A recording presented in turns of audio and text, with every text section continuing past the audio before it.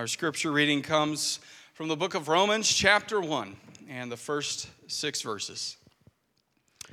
Paul, a servant of Christ Jesus, called to be an apostle, set apart for the gospel of God, which he promised beforehand through his prophets in the Holy Scriptures, concerning his Son, who was descended from David according to the flesh, and was declared to be the Son of God in power according to the Spirit of holiness by his resurrection from the dead, Jesus Christ our Lord, through whom we have received grace and apostleship to bring about the obedience of faith for the sake of his name among all the nations, including you who are called to belong to Jesus Christ.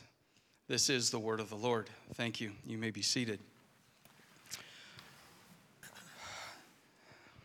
I have the pleasure, the privilege, and all the nice things to say about our speaker. Now, I feel like I am introducing a foreign missionary, a retired foreign missionary, because he spent so many years doing missionary work in where was it? It's a little south of here, 4-letter word, starts with O. That's all I'll say, right? But they need Jesus down there just as much as anyone else, okay? And so he did the dirty work. He was there and ministered faithfully. And that's where his mission, where ministry started there. If you read our e-news, you probably got a little bit more information as far as being down there and starting in Mineral City and then moving over to the Chicago area and then back to the Cleveland area. And so I am grateful for all of that because it placed him where he was for Julie to be brought on staff at a camp in Ohio, where I happened to go and be working for a weekend and met her, all right? So all this other stuff didn't happen, then we don't have Julie. This is where you say, oh no, right? And we wouldn't have Kenzie or Ryder. And this is where you're like, oh, right? Right? But it has been a privilege to be a part of this family. And it's also been a privilege to be able to sit under his preaching a number of times when we go and visit before he retired, and then to be down there for his final message as well. And but the good news is the message doesn't stop when the pastor retires. Amen. The gospel is living and continuing even still. And so I'm grateful that my father-in-law was able and willing to accept this invitation to come and present God's word to us here this morning. And so, father-in-law, David, would you please come and share with us from God's word?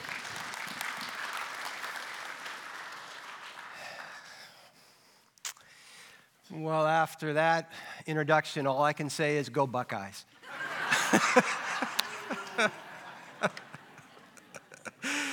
Well, welcome everybody. Would you grab a Bible and open it to the book of Romans? Now, if you don't know where Romans is, it's right after the book of Acts in the New Testament and just before the book of 1 Corinthians. And while you're turning to Romans, I'm going to keep talking. I've been looking forward to sharing this message with you ever since my son-in-law, Chris, asked me to fill the pulpit while Mark and his wife are getting some much-deserved R&R. You know, there's nothing I'd rather do than be with you here today, except maybe be with Mark and Amanda, especially when they go to Israel. That has been on my bucket list for some time.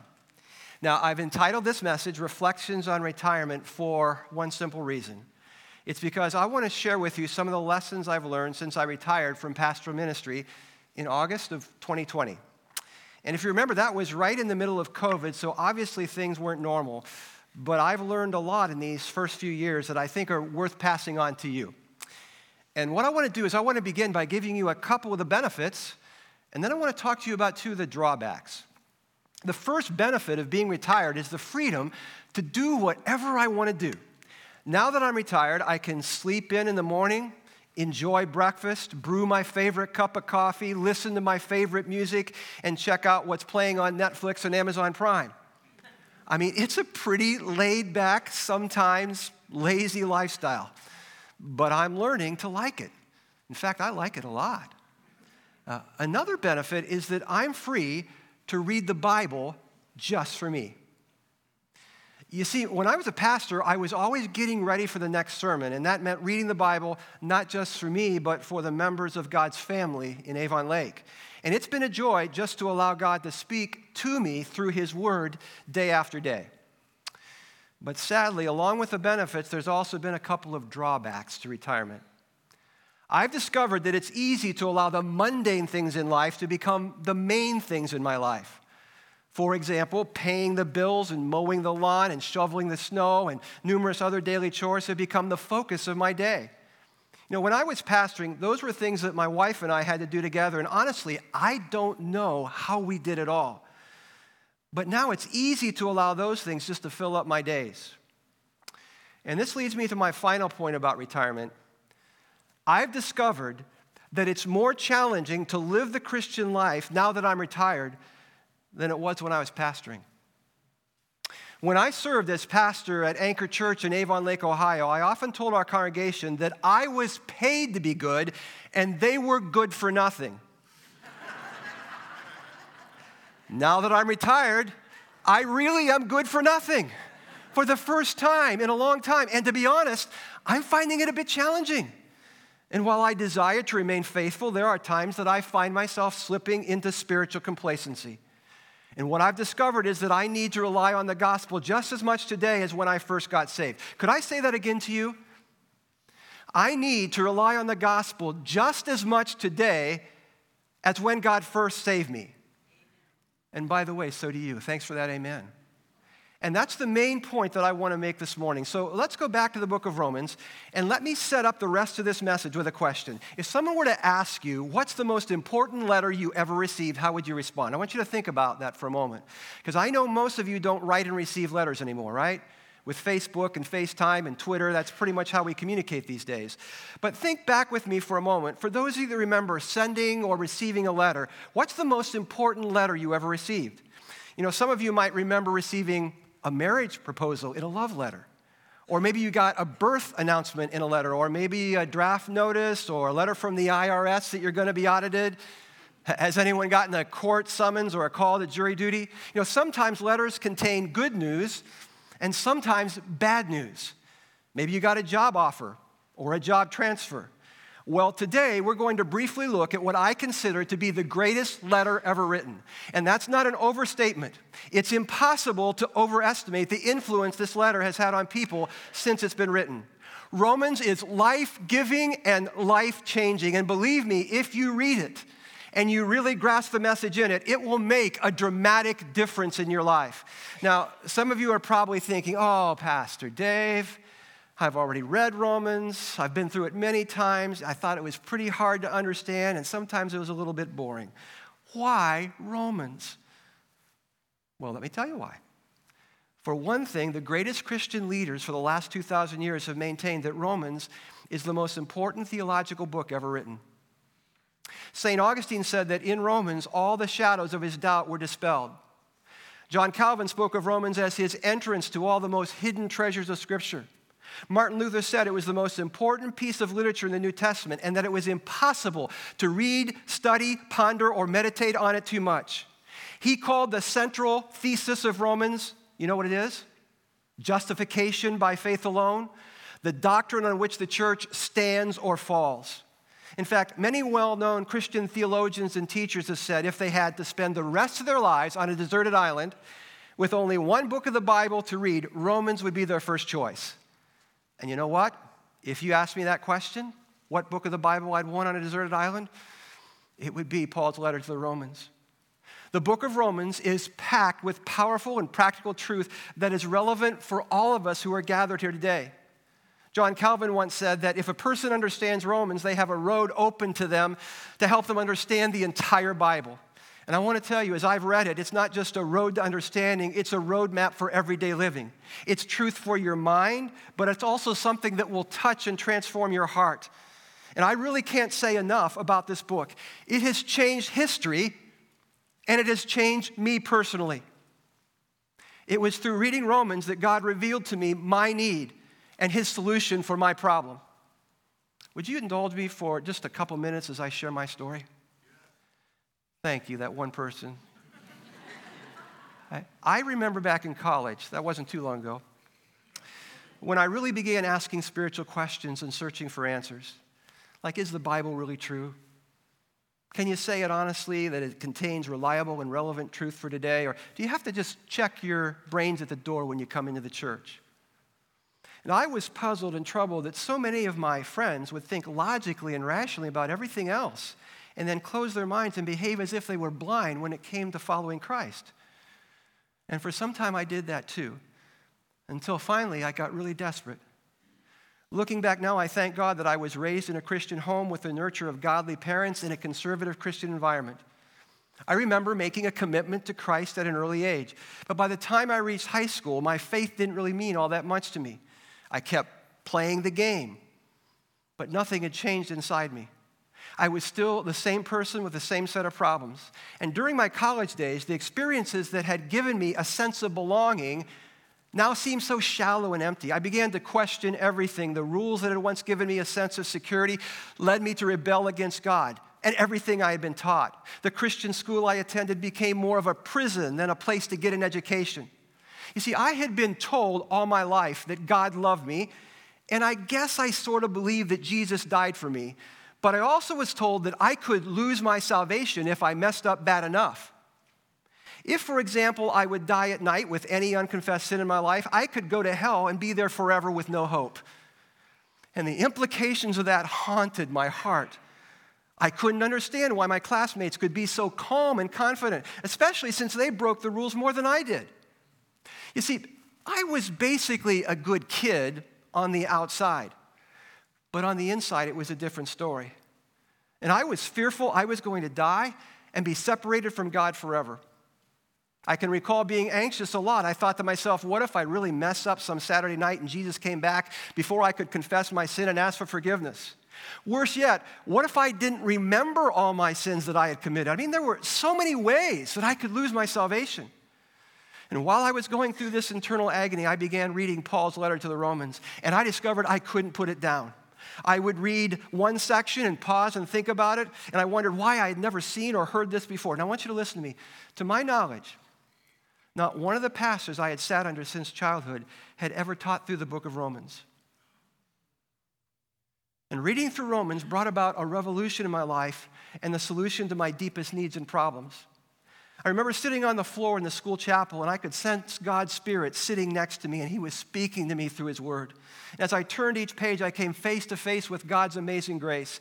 And as I read through the first few chapters of Romans, I got a clear picture of my sinful heart. It was almost as if Paul had X-ray vision, and he could see the me that I thought only I could see.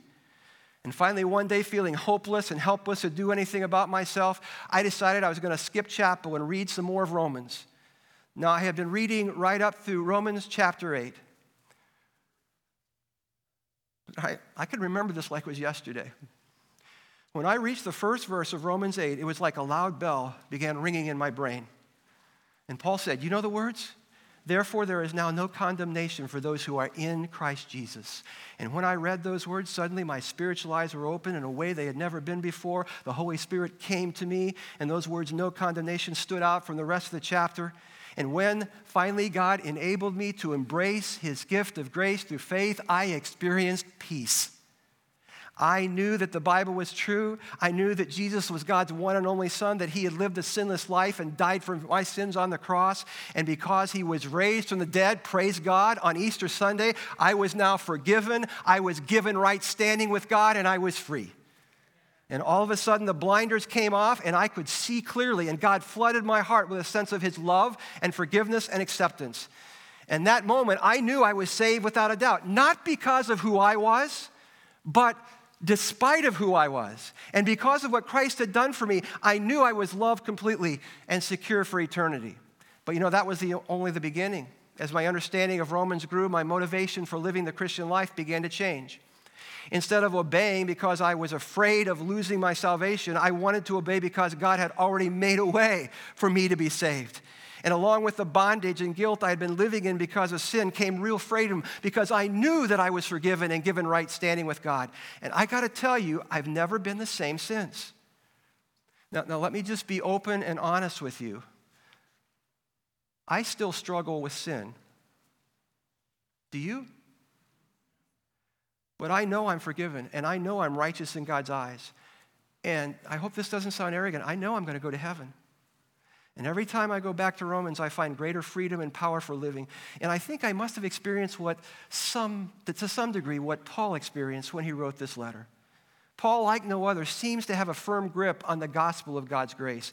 And in a real sense, the reason I'm a Christian and the reason I became a pastor is because of the book of Romans.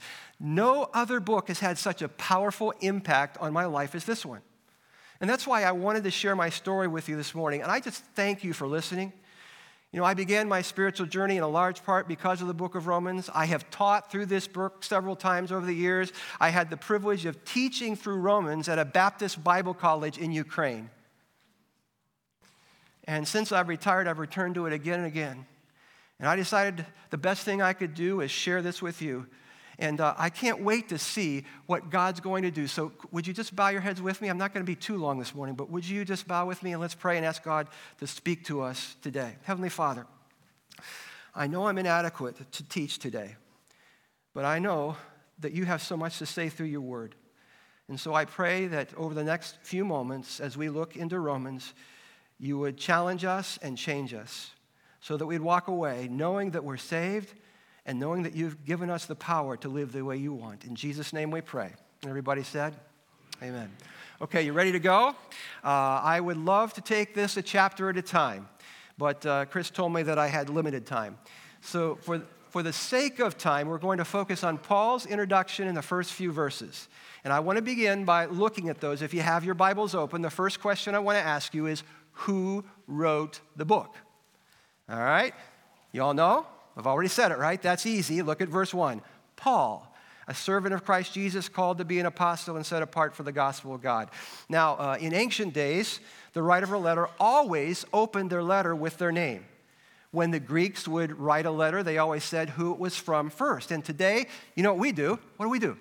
Just the opposite, right? We tend to identify ourselves at the end. Now, I don't know about you, but when I get a letter from someone, what's the first thing I do? I check at the end of the letter. I want to see who it's from. I think the Greeks had a better idea. They would identify the author first. So Paul identifies himself as the writer of this letter. Now, one other quick point of interest. Although the Apostle Paul is responsible for the content, he didn't write it with his own hand. Did you know that? According to Romans 16:22, he dictated this letter to his helper and friend named Tertius. Romans 16:22, I, Tertius, who wrote down this letter, greet you in the Lord. You see, Paul didn't have a laptop computer. He didn't have a word processor to fine-tune every sentence. He spoke as the Spirit moved him. And I can picture Paul pacing back and forth, dictating this letter to Tertius as he was putting his thoughts down on paper. No, I think it was papyrus. But Paul was the human author, and Tertius was his helper, his secretary.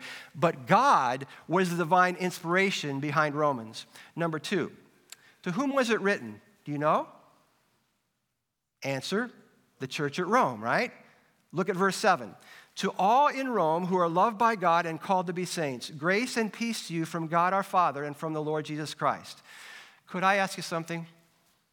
What does it mean to be called a saint? Did you know that to be a saint simply means to be a Christian? In the New Testament, people were rarely called Christians. The most common term for Christian in the Bible is saints. Now, you might be thinking, I ain't a saint. And I know that ain't good English. But the Bible says, listen, the Bible says, if you are a Christian, you are a saint. So would you turn to the person next to you? Would you introduce yourself and say, hi, I'm Saint so-and-so. Would you do that right now? Go ahead, say that.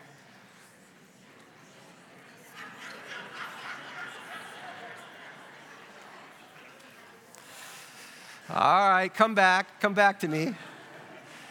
This church has way too much fun. Now, didn't that make you feel better about yourself? See, the point is this. Paul wrote this letter to the Christians who were in Rome. Now, again, it's important to note that Paul had never been to Rome. That's why the book of Romans is different from the other letters he wrote. In other letters, he would plant a church, but he didn't know that many people in Rome. He lists a few in chapter 16. So the question is, how in the world did the church in Rome get started? Well, most likely there were some converts of Paul from other cities who went to Rome. When they got there, they started some small groups, and they began to grow, and soon they had an established church. Now, the next question I want to ask is this. When was it written? The answer? While Paul was in Corinth. Paul made 3 missionary journeys around the Mediterranean, planting churches, each of them taking a number of years. He'd go into a certain area, spend anywhere from 6 months to 2 years. He would start a church, get it growing, and then move on to another one. Paul, on his 3rd missionary journey, had made it all the way to Greece. He had started in Jerusalem. He went to Tyre and Sidon and across the Balkan Peninsula, and he comes all the way down to Corinth. And in Romans chapter 16, we read about a guy named Gaius.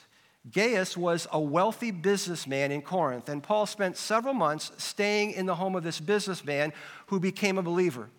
And while he was there, he penned the book of Romans. Now, here's the most important question. Why was this letter written? Well, there are at least 3 reasons. There was a personal reason. Paul wanted to introduce himself to those in Rome. He was preparing them for his upcoming visit. He intended to come to Rome, so as a common courtesy, he says, I want you to know I'm coming. Look at verse 11 of chapter 1.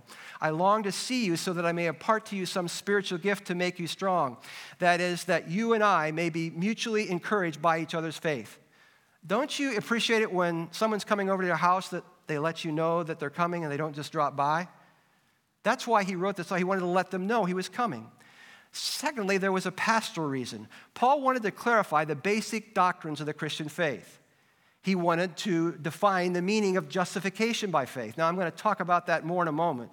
But look at chapter 15, verse 15. Paul says, I have written to you quite boldly on some points, as if to remind you of them again because of the grace of God that God gave me. Romans has been called the Christian's Constitution. Let me ask you, how many of you have read or you're at least familiar with the Constitution of the United States? Would you raise your hands? Well, that's great. If you haven't, it might be a good idea to do that, especially with what's going on in Washington these days. Now, Paul is writing the Constitution of the Christian life, and he's reminding us of some basic truths we all need to know and understand in order to gain right standing with God and grow in our relationship with God. Now, there was a 3rd reason, and this was a practical reason. Romans was sort of like a fundraising letter. Paul wrote Romans to enlist support for his trip to Spain. Look at verse 22 of chapter 15. This is why I have often been hindered in coming to you. But now that there is no more place for me to work in these regions, and since I've been longing for many years to see you, I plan to do so when I go to Spain. When I go to Spain, I hope to visit you and have you assist me on my journey there after I've enjoyed your company for a while. Paul is hoping that he gets some financial support from the Romans to go to Spain, where he wanted to preach the gospel and plant a church. Let me ask you, did he ever get there? Probably not. Maybe, but we know that he was put to death in Rome. So Paul wrote Romans to solicit support for his trip to Spain. Now, with all that in the background, what I want to do is look at the main reason Paul sent this letter to Rome. What's the main point of Romans? Obviously, if you've read it, it's the gospel. He tells us that in the 1st chapter, and he explains why he's going to spend the rest of Romans talking about it. Look at Romans 1, 15, and 16. That is why I am so eager to preach the gospel. I am not ashamed of the gospel because it is the power of God for the salvation of everyone who believes. Now, would you stop with me and think about that for a moment? What is Paul saying here? Paul says that the gospel is the power of God. Not that it simply contains the power of God or channels the power of God, but he says the gospel in and of itself is the power of God. Now, I want you to think about what that means for a moment. The gospel is the one thing in the New Testament, other than Jesus himself, that is referred to directly as the power of God. And that's incredibly important, and it explains why Paul is so passionate about preaching the gospel. You know, right now, my wife and I are in a series in our small groups. We're actually in 2 groups, and both of the groups are studying the book of Romans. Pastor J.D. Greer has done a series on Romans. Do you have Right Now Media here? You do, right? It's on Right Now Media. You might want to check it out. He's also written a book entitled Christian Essentials, The Heart of the Gospel in 10 Words. And Pastor J.D. is very helpful in making the meaning of this clear. He says, when dynamite was invented in the 18th century, its name was derived from the Greek word here for power. Now, Paul didn't know anything about dynamite, but I think it's still a good image of what the gospel is all about. The gospel is God's power to redeem, to heal, to bring back from the dead. The gospel is not about New Year's resolutions. The gospel is about the solution to our sin. It's not a new strategy for living. It's about getting right with God and receiving new life in Christ. It's the power of God for your salvation and also for your transformation. And when you grasp the gospel, you are plugging into the greatest power source in the world. Notice Paul says, I am not ashamed of the gospel. Circle those words in your Bible. Paul makes no apologies for his message or his ministry. In fact, Paul gets to the very heart of it all. Paul wanted to witness the unleashing of the power of God through the preaching of the gospel, because for the apostle, the gospel was central to everything in our lives. And let me just say, the gospel is central to everything in your life as well. You know, sometimes I wonder if we really understand how powerful the gospel really is. I mean, to be honest, it sounds so simple. It seems almost too good to be true. But Paul was willing to live his life and even give his life for his belief in the gospel. Why? Because the gospel is so powerful, it will blow you away. The gospel really is like a stick of spiritual dynamite. If you light the fuse of the gospel with faith, it has the power to set your heart on fire.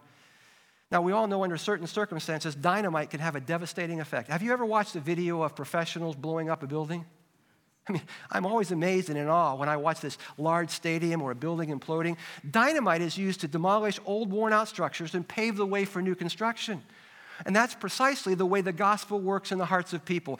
The gospel has the power to shatter every barrier of belief. It has the power to overcome evil in your heart. When the gospel is proclaimed, hearts and lives are changed. And if you have ever experienced the power of the gospel, and I can tell many of you have, you know it makes a huge difference. And Paul wanted to see this explosive power of God unleashed in the church in Rome. He had seen it happen in other churches and other places. And now he wanted it to happen in Rome. So I want to say again, I want to say it to you, and I'll probably say it multiple times, so if you get tired of it, I apologize. The gospel is powerful.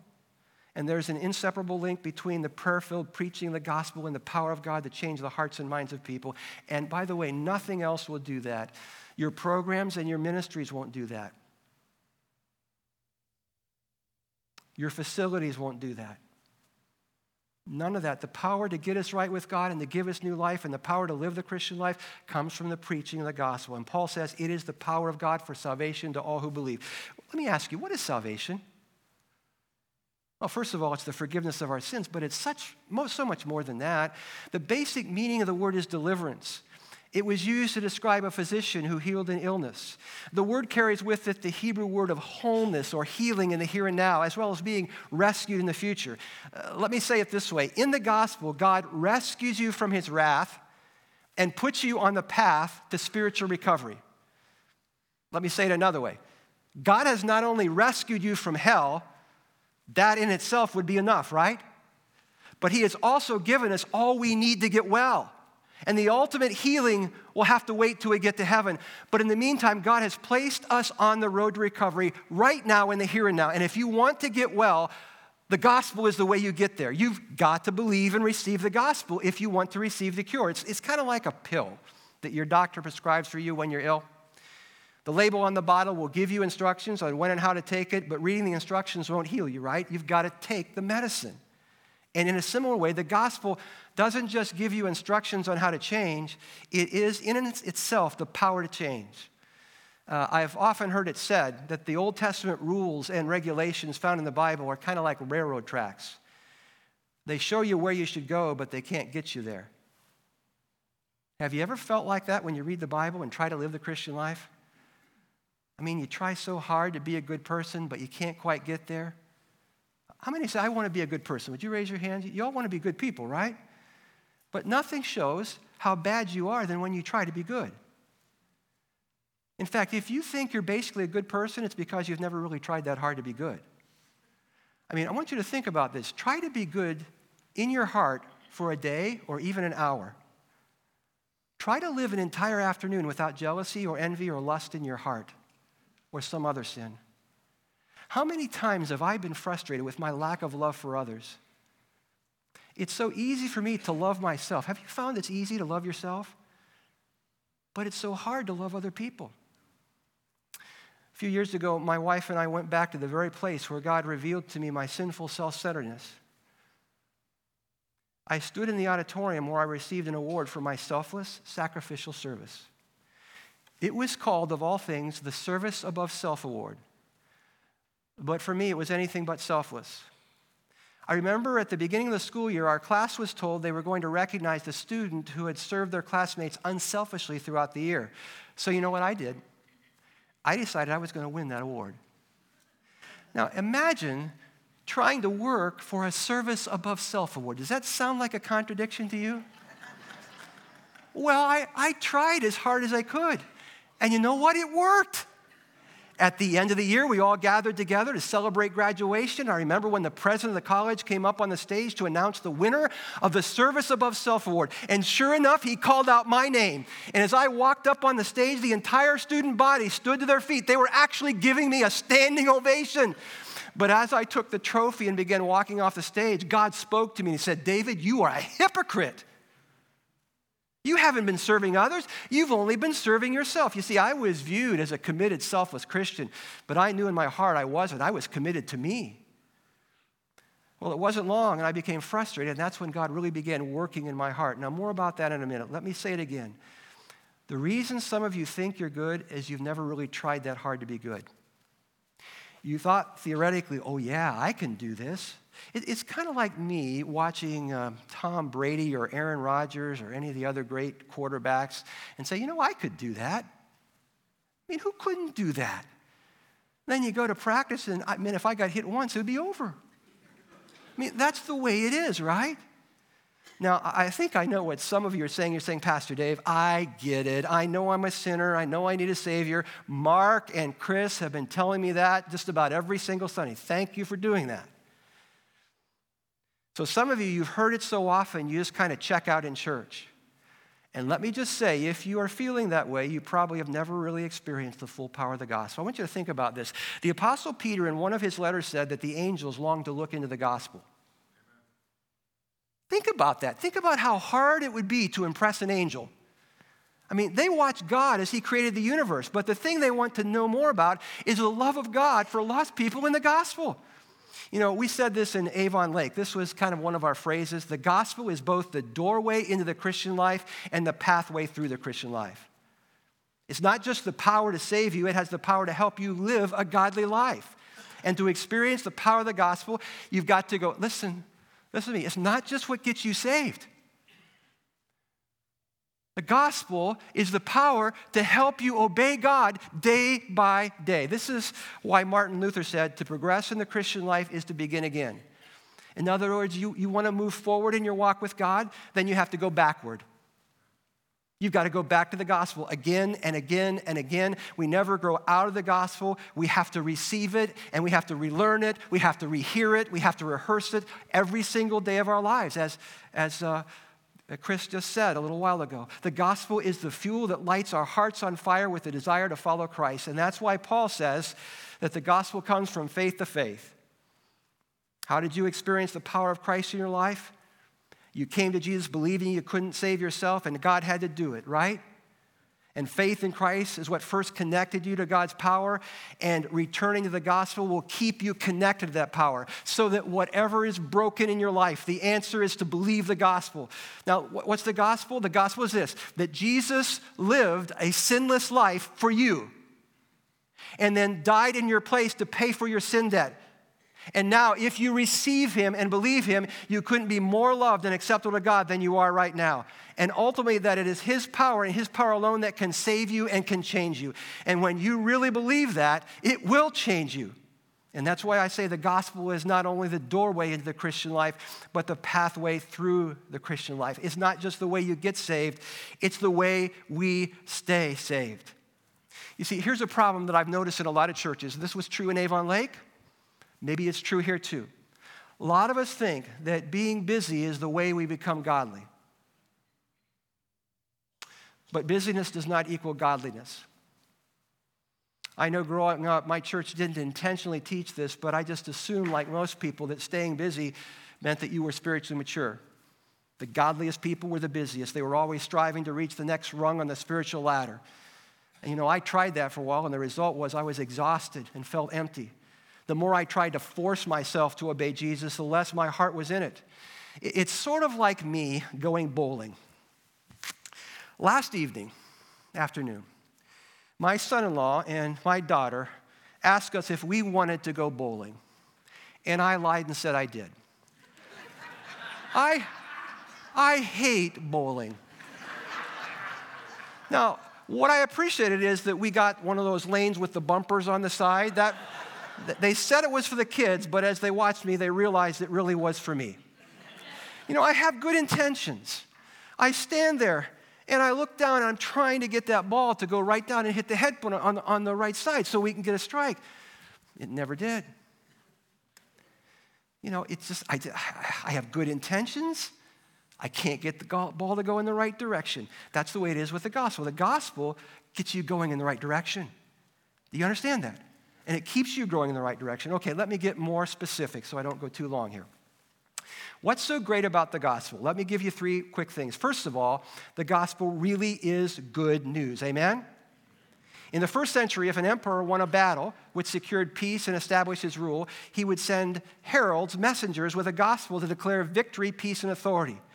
Gospel meant announcing the victory. Well, in the book of Romans, the gospel is the announcement that Jesus has won the victory for us by overcoming sin. It's not an invitation for you to come and fight the battle with him. It's the good news that the battle has already been won because of what God has done. Amen? Second, it gives us what God requires from us. In Romans 1:16, Paul says, the righteousness of God is revealed in the gospel. What did Paul mean by the righteousness of God? Well, here Paul is getting at the heart of it all. The word righteousness refers to a right relationship with God based on a commitment to do what is right. And Paul reveals that this relationship is not something that you and I can earn by our own efforts. It is a gift God gives to those who place their faith in the finished work of his Son, Jesus Christ. I am declared right with God through faith in the person and work of Jesus Christ. And maybe that's not new to you. I hope it isn't. But it really is good news, isn't it? Amen? Paul is answering the most important question you could ever ask. How can sinful people become acceptable to a holy God? Is it by being good? Listen, there is a ton of people out there that still think that they can earn a relationship with God by being good. And so they focus on being devout and religious and coming to church and giving to charity. They think if they keep the rules, God will consider them righteous and acceptable. There's one problem. No one agrees on what the rules are. There are so many different ways that people try to be good. But as we will see, Paul answers this question from a different perspective. Paul knew that we are all guilty and God is absolutely holy. He realized that a right relationship with God was not something we can achieve by our own efforts. It's something we simply receive through the work and efforts of another, Jesus Christ. Right standing with God is a gift that comes through faith in his finished work. Now, Paul will spell that out in greater detail in the rest of his letter. Could I say this again because I need to hear it at least today. Jesus Christ lived the life that you should have lived and I should have lived and haven't. And then he died the death we deserve to die. And praise God, Jesus is alive. That's what we're celebrating this coming week. This is Palm Sunday, right? Palm Sunday here. Jesus came into Jerusalem riding on the back of a donkey. You talk about humility. Think about that for a moment. Jesus was the King of Kings and Lord of Lords, but he gave up everything for you and me. And then on Good Friday, he went to the cross and died in our place. But he didn't stay dead because on the third day, on Easter Sunday, he came back from the grave alive again. And the reason he was raised from the dead was so that we could be forgiven, gain right standing with God, and go to be with him in heaven. That's the way we get right with God. And I want to say that over and over again. The way you get right with God is the way you stay in right relationship with God.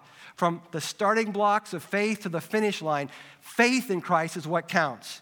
And as you learn that, you will also learn that even your faith was a gift from God. Not something that you simply decided to do. It was a gift God gave you. Right standing with God is by grace alone, through faith alone, in Christ alone. Amen? And that's why Paul was so excited about the gospel. The good news is out. What we do is we don't do anything. We simply receive what Jesus has done for us, and he will enable us to do everything. So let me just say, if you're struggling with your faith, the answer is not trying harder. It's going deeper into your dependency on the gospel. I remember when I retired, I cleared out my office. And I had a few personal things on my wall, plaques and pictures of various people and places. There was a picture of my wife when we first came to Anchor Church nearly 2 decades ago. There was a picture of me baptizing my daughter, Julie. What a privilege that was. There was a gigantic picture of the names of Jesus, but the most meaningful memory comes from something my son Jason gave me. He gave it to me after he had taken a class in Greek in college. And he wrote out Romans chapter 1, verses 16 to 18 in his own handwriting in Greek. And it says, I'm not ashamed of the gospel because it is the power of God for the salvation of everyone who believes. You know, back in the day, there was a familiar phrase that I think was coined by President Bill Clinton. Are you familiar with him? He said, when it comes to politics, it's the economy, stupid. By the way, that's still true today, isn't it? I wish the Biden administration would learn that lesson, but I'm not into politics. I'm a pastor. But my point is this. When it comes to spiritual things, it's the gospel, stupid. It's all about the gospel. And if you get that right, everything else will go right. So, and I'm getting almost to the end. So as you read through Romans, there are 3 terms you need to learn. And if you've already learned them, you need to relearn them. You may want to write them down. The first one is justification. You know what justification means? It means to be counted or declared righteous in God's sight through the righteous life and substitutionary death of Jesus Christ. The second word is sanctification. Have you heard this word before? This refers to the Christian life, now that we've been set right with God. God has not only rescued us from our sin and his wrath, but he has put us on the path to recovery. He doesn't just save us from hell. He's given us, as I said, everything we need to get well. Now, please listen closely to this because so many of God's people don't get this. The power behind sanctification is the same power that brought our justification. The gospel that sets you right in God's sight is the gospel that will empower you and enable you to live a godly life. And I wish I could say more about this one because so many in the church miss this. The only thing that will enable you to live a godly life is to go back, rehear, rebelieve, rehearse the gospel every single day of your life. Finally, the third word is glorification. Have you heard this word? This will only happen when we get to heaven. In heaven, our sin nature will be gone for good. Won't that be great? I've heard it said this way. Justification removes the penalty of sin. Sanctification enables us to deal with the power of sin in our lives. And glorification is where God removes the presence of sin from our lives. And I encourage you, don't be scared away by these terms. We need to rehear them and relearn them. Justification, God declares you righteous. Sanctification, because of what Christ has done, he will begin to make you righteous. And glorification, someday, we'll have no sin at all in our hearts and lives. Amen? Third one, it gives you confidence. Paul says, I'm not ashamed of the gospel. Charles Spurgeon, the great English preacher, said, if you understand what Jesus has done for you, you will not be able to keep it quiet. Amen. You'll be whispering it in your child's ear. You will be telling your husband or wife and earnestly sharing it with your friends. And maybe, just maybe, the reason we've never done that consistently is we've never really experienced the power of the gospel. It's just an intellectual concept. So, let me wrap this up with a few final thoughts. Here's the first one. These are truths to take home. Number one, understanding the gospel unlocks the door to all of Scripture. You won't understand the Bible unless you understand the gospel. The Old Testament points us toward the gospel, and the New Testament always brings us back to the gospel. The gospel is the key that unlocks the door to our understanding of every single chapter and verse in the Bible itself. Secondly, rehearsing the gospel is indispensable to your personal growth. Paul's prayer for the Romans was that they grow deeper in the gospel, and that's my prayer for you here at Carroll Church. I pray that you will understand how great and powerful the gospel really is to set you right and help you live right with God. And I might add, it's the way you really want to live as well.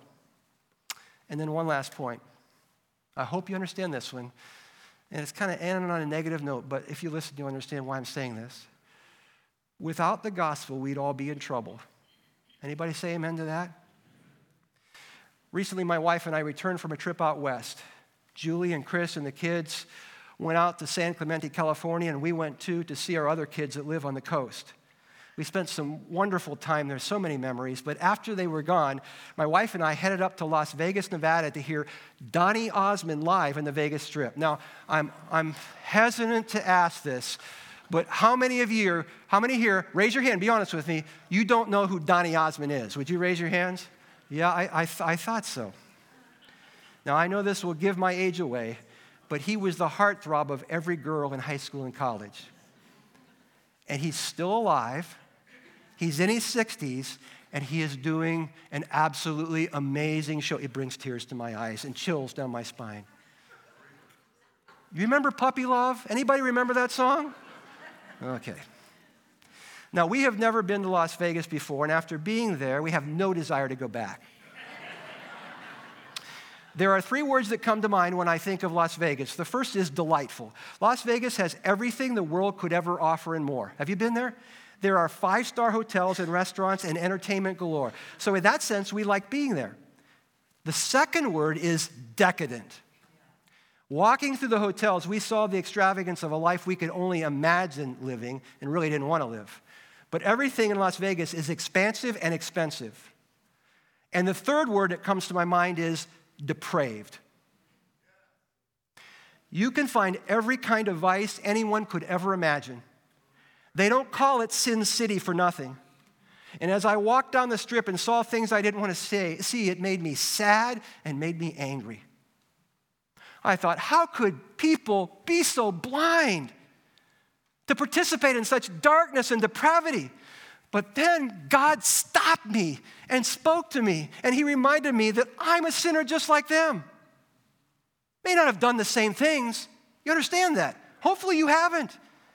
But all of us are sinners, right? We're all sinking in the same boat. But thank God, Jesus came to rescue and redeem us. And when we trust in him, he not only forgives us of our sins, but he gives us his righteousness, imputes it to us as a gift. We are right with God because of what Jesus Christ did for us. And when you believe that, it not only changes your status with God, it changes your hearts within us. Amen? And that's the good news I wanted to share with you today. That's why I say to you, I need the gospel just as much today as the day I was saved. And could I add, so do you. Let's pray.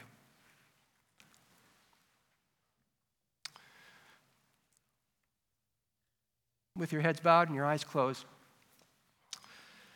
I just want to encourage you just to take some time to pause and ponder what Christ has done for you. His life that was lived and the death that he died so that you might be justified. And if you're a Christian, thank God for that, and just keep returning to it and relearning it and rehearsing it in your mind. And you watch God's power continue to work. And if you've never come to faith in Christ, I invite you to put your faith in him now. He's here. He's promised to work through his word and the gospel. And I invite you to trust in him today. Heavenly Father, thank you for your word. Thank you for the gospel. Thank you for the privilege of knowing you. Help us to continue to grow in our love for the gospel and our love for you. We pray that as we leave today, that you will continue to work in our hearts. Now as we take communion, just remind us again of your love and grace. In Jesus' name we pray. Amen.